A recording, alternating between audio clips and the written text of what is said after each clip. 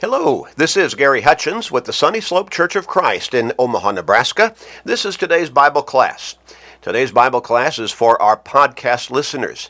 It's a short, about a 12-minute study that we get into each day, and getting us into God's Word, helping us to think about our spiritual lives, and also helping us to pay attention to our relationship with our Heavenly Father.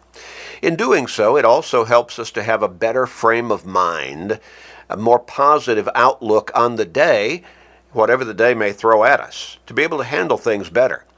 Now, you know people in your life. I can say that virtually without exception. You know people in your life who need to change their lives, who need to change their way of thinking, need to start to focus on their spiritual needs, and also upon their relationship with God. You may help somebody turn their life around by sharing these short studies with them. You may help them start to really think about their relationship with God. You may even help them get on the right path that ultimately will lead them to eternal life with God in heaven just by sharing these short studies. So we encourage you to do that on purpose and with a purpose. Share these with your family members, your friends, your work associates, your neighbors, literally anybody and everybody you can. You can do that through Facebook friends, through text messages, maybe some other technological means that you have access to. But make up your mind. You may, through your influence, by sharing these short studies, you may help somebody get to heaven. So do that. We pray. We encourage you. We're asking the question during this particular line of study, do you think man has outgrown the Bible? What about our culture here in this country today, our society, our way of thinking, our nation? Have we outgrown the Bible? Do we not need it anymore? What about the world in general? Humanity, mankind, do we not need the Bible anymore? Have we just become so smart that we don't need God's Word any longer? So sophisticated and intellectual that we're way beyond that? We know the answer, don't we? Now, there would be some who would say yes to all of those questions, but they're the ones who are deluding themselves. There have been such pretty much throughout the history of mankind, but they have come and they have gone. The Bible is still here, and it is still revered by the multitudes. It is cherished, and it is the most profound and pure guidebook for daily living that mankind has ever had, with the greatest direction and the greatest hope. And that ultimately is eternal life with God in heaven. It is the book that offers the purest lifestyle and also the best way of life. Well, if it's the purest lifestyle, that's obviously the best way of life. But when you think about it, even from emotional and mental perspectives, it's the book that offers the best way to live that mankind has ever had. There's no self-help manual that begins to compare with the Bible for advantageous direction and guidance for the human being. Oh yes. No, we have not outgrown the Bible. We have not found another book that is proper food for the soul. We have not found another cure for man's most serious disease, and that's sin itself. Think about how the Word is described in different places in the Scriptures. In Hebrews chapter 4 and verse 12, the Word of God is living and powerful and sharper than any two-edged sword, piercing even to the division of soul and spirit, and of joints and marrow, and is a discerner of the thoughts and intents of the heart.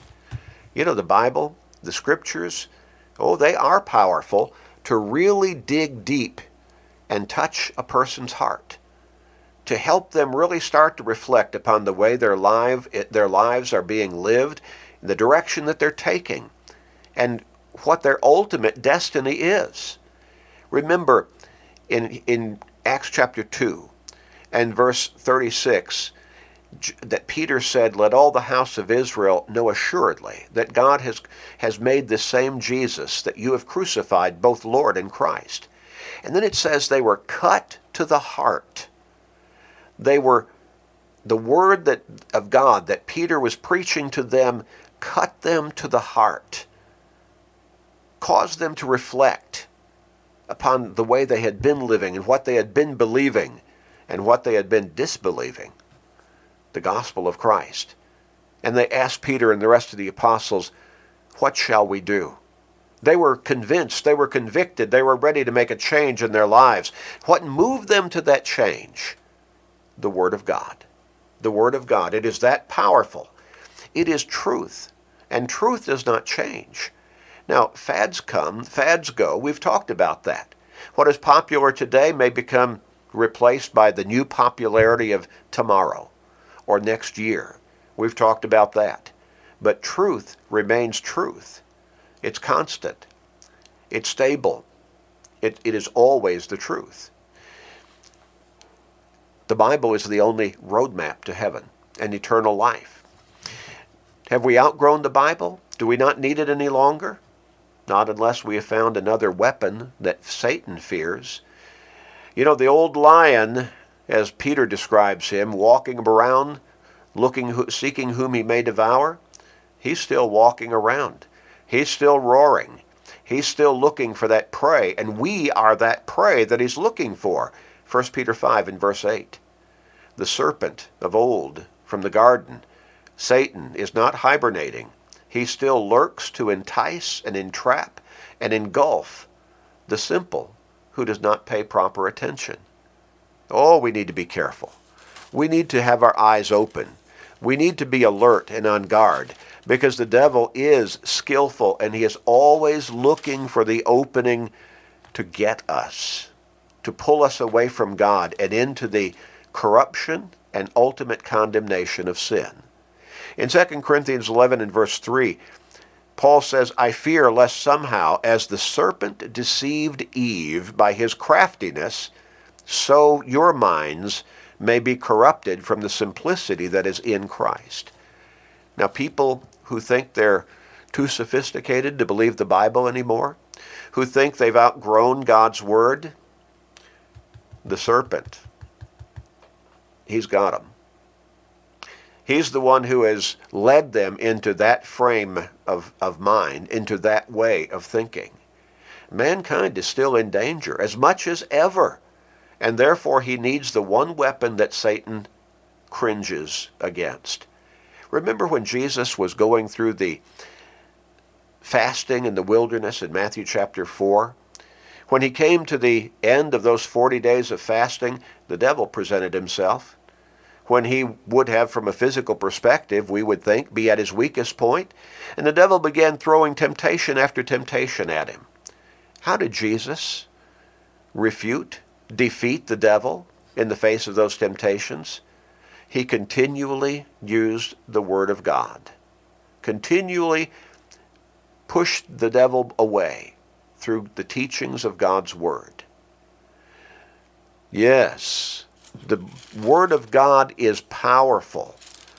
It is referred to in Ephesians chapter 6 and verse 17 as the sword of the Spirit, and one of those implements of the Christian armor that Paul lays out with which we can defend ourselves against and defeat, with God's help, all of the attacks the devil might throw at us. All of those attacks. In James chapter 4 and verse 7, James 4 and verse 7, therefore submit to God. Now, how do we submit to God? Through the teachings of His Word, by obeying those teachings. Resist the devil and he will flee from you. How do we resist the devil? The next verse says, draw near to God and he will draw near to you. When we're walking in the presence of God, there's no room for the devil in our life. Oh yes, we need God's Word.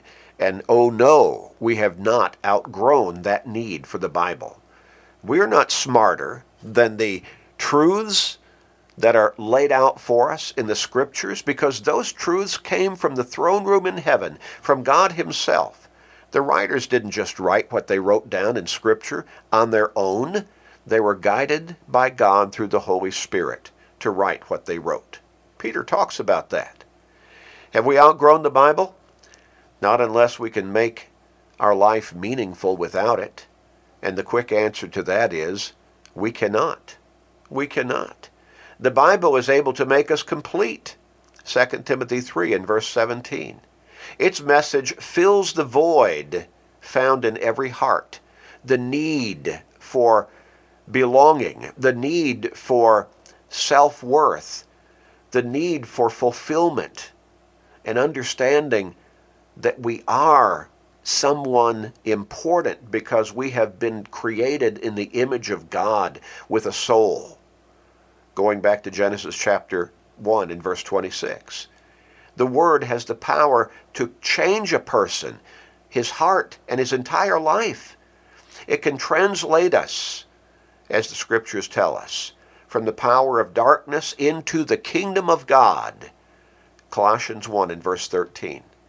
In every case of conversion in the New Testament, we find a whole bunch of them in the book of Acts.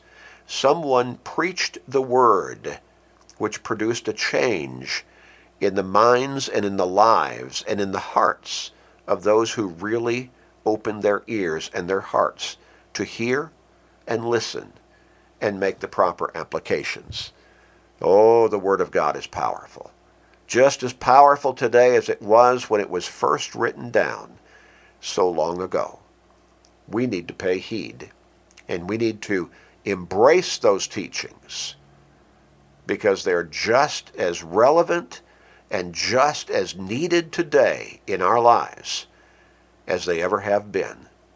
And the answer to that is they are absolutely needed in the life of every human being. We'll continue this thought next time. Let's pray together. Father in heaven, help us to humble ourselves, to submit to your teachings, your word, your will. And thank you for having those teachings, those guidelines laid out for us in your word. Thank you for the Bible. Help us to embrace it and apply it to our lives accurately and effectively every day. Please forgive us, gracious Father. This is our prayer in Christ's name. Amen.